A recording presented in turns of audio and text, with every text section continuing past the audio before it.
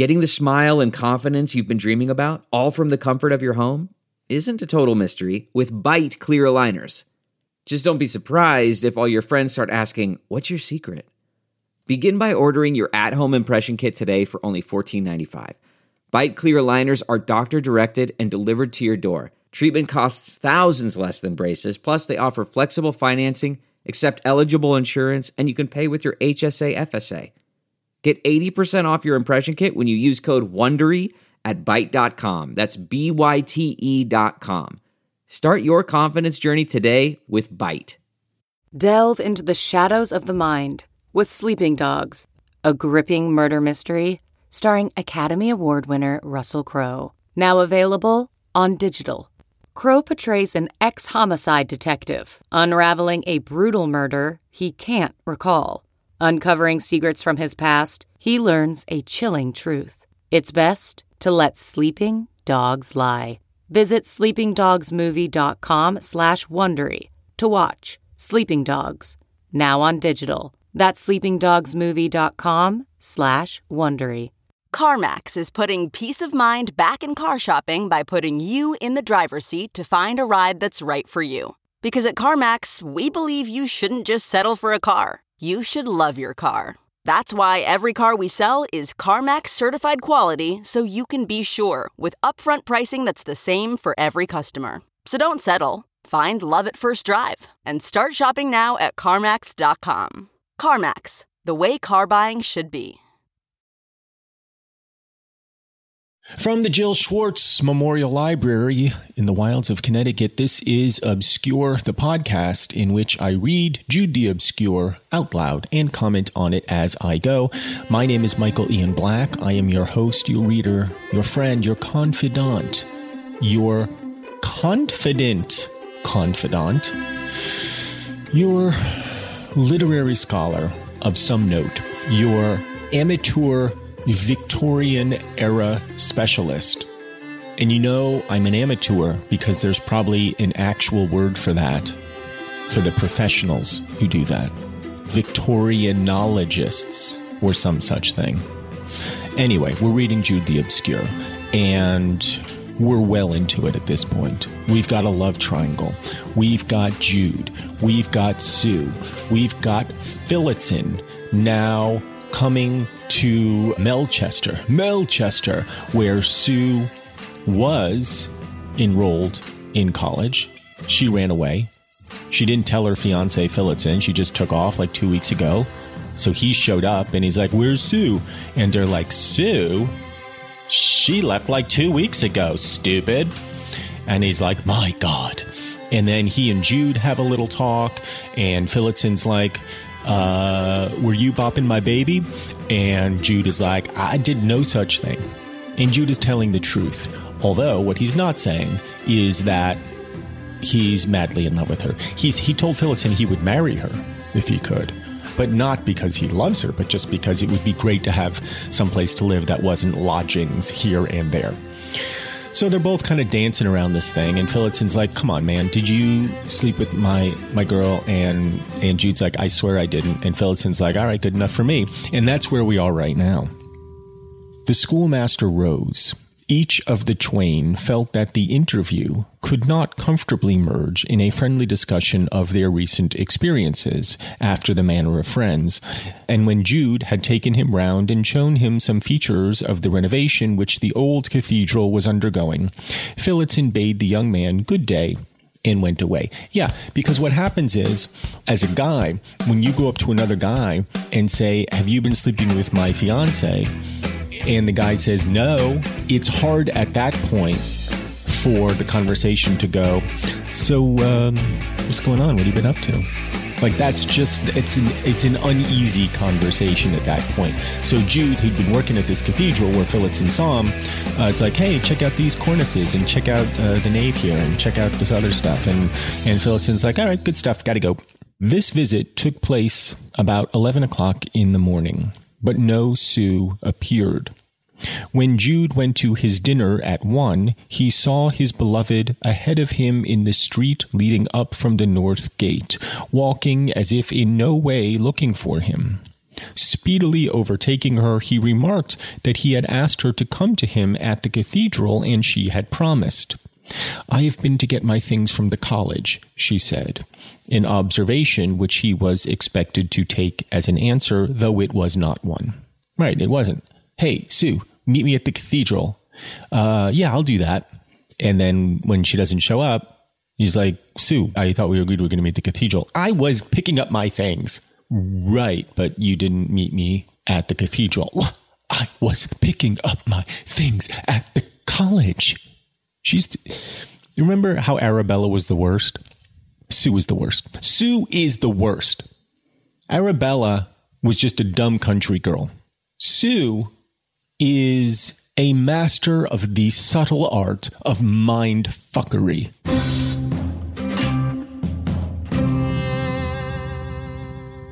Finding her to be in this evasive mood, he felt inclined to give her the information so long withheld. "You have not seen Mr. Phillotson today?" he ventured to inquire. "I have not, but I am not going to be cross-examined about him, and if you ask anything more, I won't answer." It is very odd that he stopped, regarding her. "What?" "That you are often not so nice in your real presence as you are in your letters." "Does it really seem so to you?" said she, smiling with quick curiosity. "Well, that's strange. But I feel just the same about you, Jude. When you are gone away, I seem such a cold-hearted—" As she knew his sentiment towards her, Jude saw that they were getting upon dangerous ground. It was now, he thought, that he must speak as an honest man. "Well, it's about time, Jude." But he did not speak. "Of course not!" And she continued, "It was that which made me write and say, I didn't mind your loving me if you wanted too much." The exultation he might have felt at what that implied, or seemed to imply, was nullified by his intention, and he rested rigid till he began, "I have never told you." "Yes, you have," murmured she. I have never told you my history, all of it. But I guess it, I know nearly." So what he's saying is, I never told you that I'm married. I'm actually married under the law to this chick, Arabella, who made me kill a pig and is now in Australia. Jude looked up.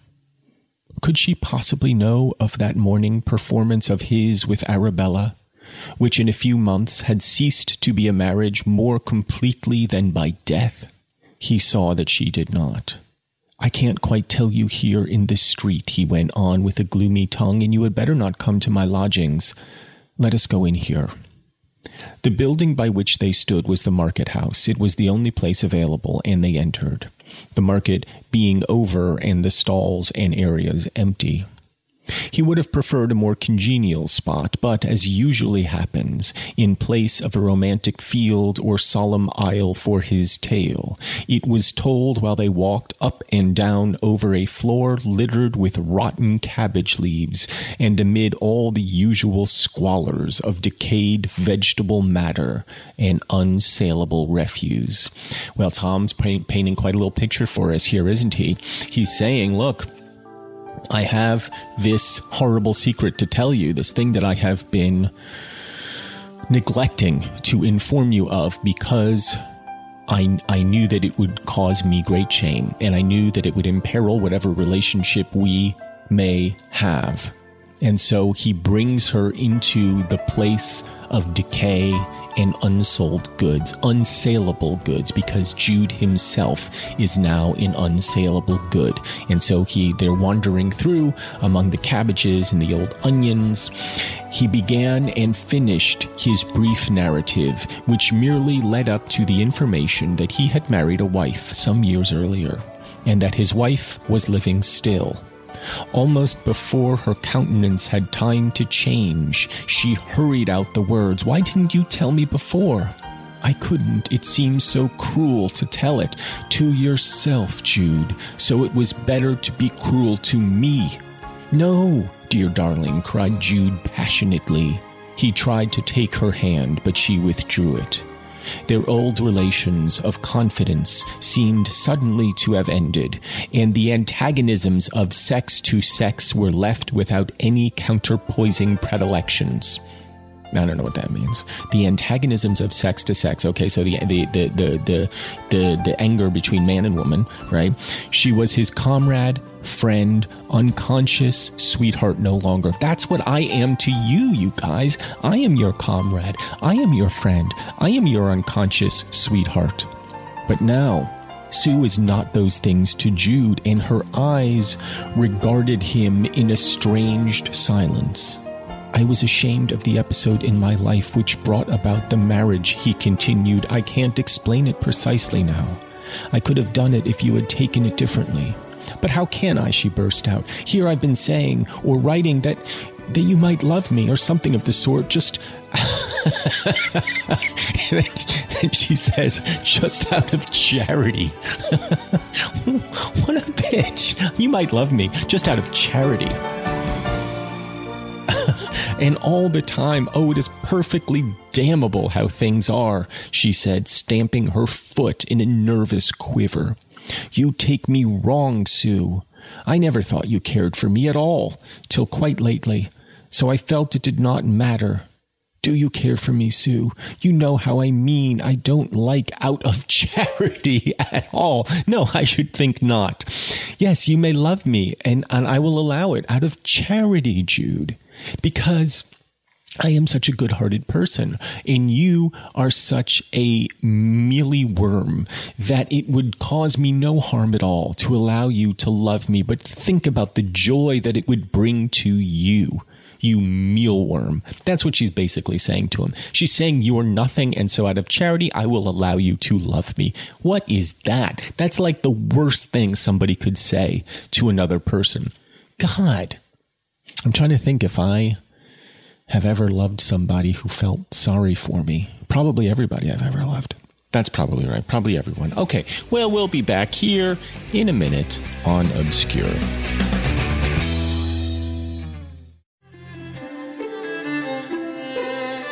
This is Obscure. And Sue basically just told Jude that she'll let him love her out of charity. And there's really no better way to put it. I'll go on. It was a question which, in the circumstances, Sue did not choose to answer. The question meaning, do you care for me, Sue? I suppose she, your wife, is a very pretty woman, even if she's wicked, she asked quickly. She's pretty enough as far as that goes. Prettier than I am, no doubt. Oh, my God, Sue, stop fishing. Like, even in this moment of revelation and deep vulnerability on Jude's part, Sue's like, but am I pretty? I mean, who are you? Who are you, Sue? You are just the most insecure, heinous gal that I have ever had the displeasure of knowing. And that is what Jude should say. But he's not going to. He's going to reassure her how pretty she is compared to his stupid wife, Arabella. Prettier than I am, no doubt. You are not the least alike, and I have never seen her for years. But she's sure to come back. They always do, he says. Jude, who is so experienced in matters of the heart, surely knows what they always do. And incidentally, I've been predicting Arabella's return, right? I've been saying that from the very beginning. But I really am very world-wise. I mean, I've had, God, it's got to be 3 to 5 lovers in my life. And so I know the ways of the fairer sex. I know the way they operate, their wily manners, and their vituperative personalities. How strange of you to stay apart from her like this, said Sue, her trembling lip and lumpy throat belying her irony. You, such a religious man, how will the demigods in your pantheon, I mean those legendary persons you call saints, intercede for you after this? Now, if I had done such a thing, it would have been different and not remarkable, for I at least don't regard marriage as a sacrament. Your theories are not so advanced as your practice. Sue, you are terribly cutting when you like to be a perfect Voltaire, but you must treat me as you will. When she saw how wretched he was, she softened, and trying to blink away her sympathetic tears, said with all the winning reproachfulness of a heart-hurt woman, you should have told me before you gave me that idea that you wanted to be allowed to love me. I had no feeling before that moment at the railway station except, for once, Sue was as miserable as he. Good. In her attempts to keep herself free from emotion and her less than half success. Don't cry, dear, he implored. I am not crying because I meant to love you, but because of your want of confidence. Right. You see what she's saying? She's saying, I gave you every opportunity to love me in the way that I wanted to be loved. But I basically threw myself at you on multiple occasions. We bedded down for the night at the farmer's house, the two of us. You could have had me at your disposal. I don't take marriage as a sacrament. If you had done that, Jude, if you had done that and shown yourself worthy of my love, then I wouldn't have cared about the marriage part, because I don't give a shit about the sacrament of marriage, so-called sacrament of marriage. You remember, I'm a pagan, dude. I do what I want, when I want, how I want, with who I want. That's just my way, man.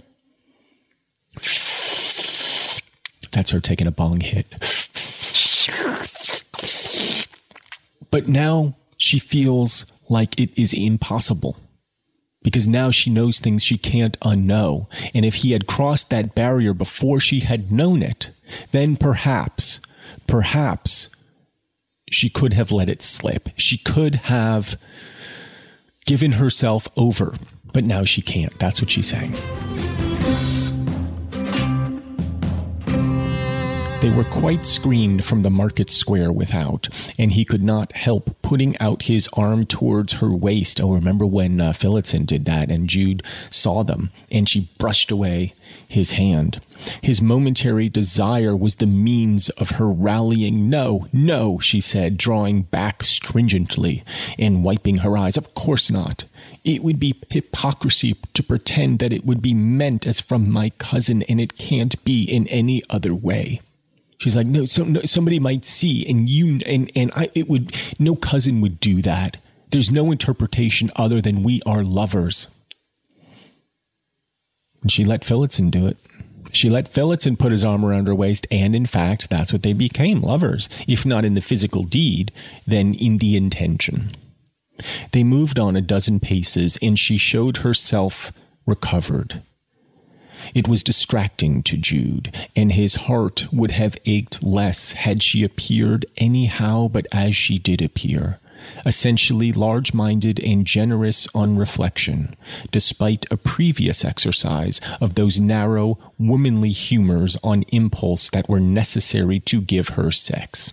So the fact that she seems recovered is actually more upsetting to Jude than if she had just remained kind of quivery and a tremble.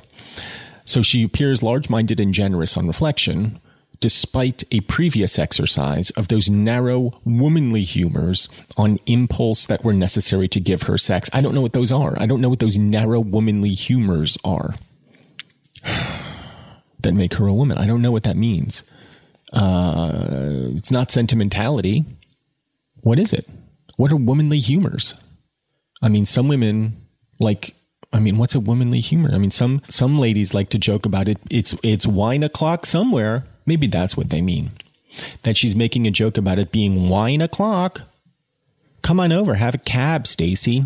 I really shouldn't. Come on, it's wine o'clock somewhere. And then that's a very narrow womanly humor. I don't blame you for what you couldn't help, she said, smiling. How should I be so foolish? I do blame you a little bit for not telling me before, but after all, it doesn't matter. We should have had to keep apart, you see, even if this had not been in your life. Oh, so she's just putting on a mask. She's just being cold Sally now.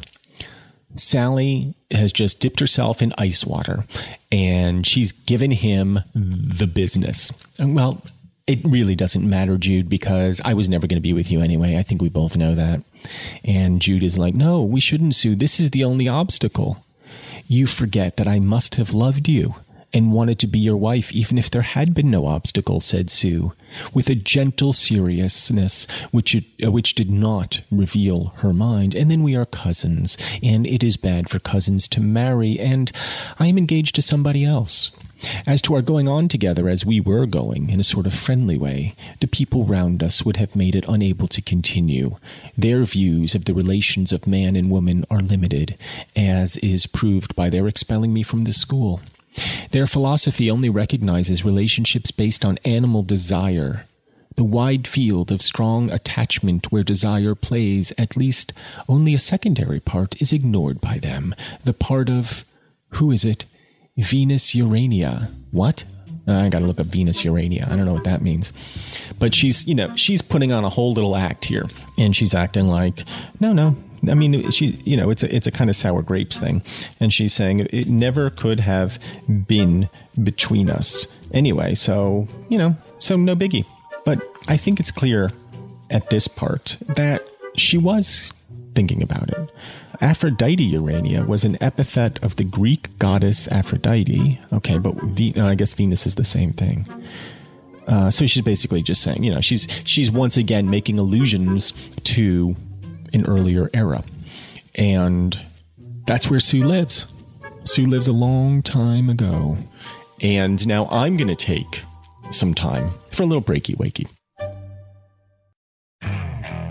Okay, picture this. It's Friday afternoon when a thought hits you. I can spend another weekend doing the same old whatever, or I can hop into my all-new Hyundai Santa Fe and hit the road. With available H-Track all-wheel drive and 3-row seating, my whole family can head deep into the wild. Conquer the weekend in the all-new Hyundai Santa Fe. Visit HyundaiUSA.com or call 562-314-4603 for more details. Hyundai, there's joy in every journey.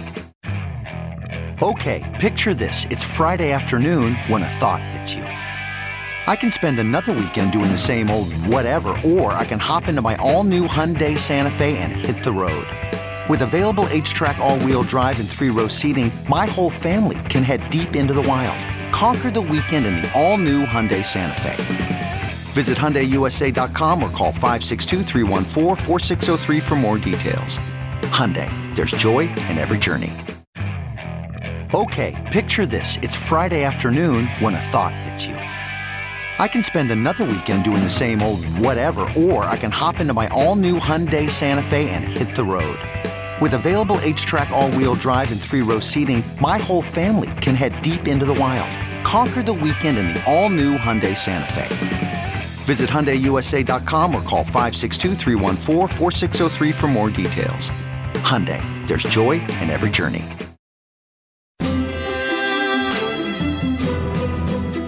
Hi, I'm back. Gonna wrap up chapter 6. Her being able to talk learnedly showed that she was mistress of herself again. And before they parted, she had almost regained her vivacious glance, her reciprocity of tone, her gay manner, and her second-thought attitude of critical largeness towards others of her age and sex. He could speak more freely now. There were several reasons against my telling you rashly. One was what I have said. Another, that it was always impressed upon me that I ought not to marry, that I belonged to an odd and peculiar family, the wrong breed for marriage. Ah, who used to say that to you? My great-aunt, she said it always ended badly with us Fowleys. That's strange. My father used to say the same to me. They stood possessed by the same thought, ugly enough, even as an assumption, that a union between them, had such been possible, would have meant a terrible intensification. 2 bitters in one dish. I like that. That's a good image, I think. 2 bitters in one dish. You can have a sweet and a bitter. You can have maybe a sweet and a savory. You can have a salty and a bitter. No, that probably wouldn't be good. Whatever you eat with orange rind, that's what you have. And then they pretended to persuade themselves that all that had happened was of no consequence, and that they could still be cousins and friends and warm correspondents and have happy genial times when they met, even if they met less frequently than before. Their parting was in good friendship, and yet Jude's last look into her eyes was tinged with inquiry, for he felt that he did not even now quite know her mind. Yes, well, that has been the problem with Sue Bridehead from the very beginning, hasn't it? Now, one question here is, Jude does not know her mind, right? That's obvious. The reader, I don't feel like, quite knows Sue's mind. That seems apparent. Less apparent to me is, at this point in the book, does Thomas Hardy even know Sue's mind? He keeps going back and forth with her so much that I wonder if he is confounded, if he is as confounded by her as all of us reading and commenting as we go. And if she is so confounding to even Thomas Hardy, and certainly to us, why are these dudes so into her? Because she's a mess. She's a hot mess. Now, I have known people like this, probably of both sexes, and things don't go well for them because they do not know their own minds. They do not know who they are or what they are. Sue certainly has some glimmerings of herself. We know that she is a suicide girl in the burlesque sense. And we know that she, will rip a bong hit now and again. And we know she'll go out and buy pervy statues. And we know that she is given to passion, that she is given to great emotion. But what I think Sue wants more than anything, and I'm stepping out on a thick limb here, and I may get attacked for saying something that could be construed as sexist, but I don't care because I think this is kind of what Thomas Hardy is getting at. I think what she wants more than anything is to be tamed, if that makes sense. She wants to be contained. She wants somebody who will, yes, love her for who she is, even if she isn't quite sure who she is, but who will also make her feel safe in her own wildness. Does that make sense? That's the end of chapter 6. A little update on where we are in the book. I don't feel like I've kept you updated, but we're right about the halfway mark. So when I decided early to do this, I said to myself, well, it'll probably be about 40 or 50 episodes. No, friends, it's going to be into the 70s, I think, if past performance is any indication of future success. We're just going to keep going here. So you have that to look forward to. I'm having fun. I don't know what you guys are doing. I don't know what your life is like. Mine is a wreck. I've got a shit dog. I've got a career that's in the toilet. And I spend my days reading a book from 1895 out loud and commenting on it as I go as a podcast. What is that? But I'm doing it. And there's a lot of joy in my heart for it.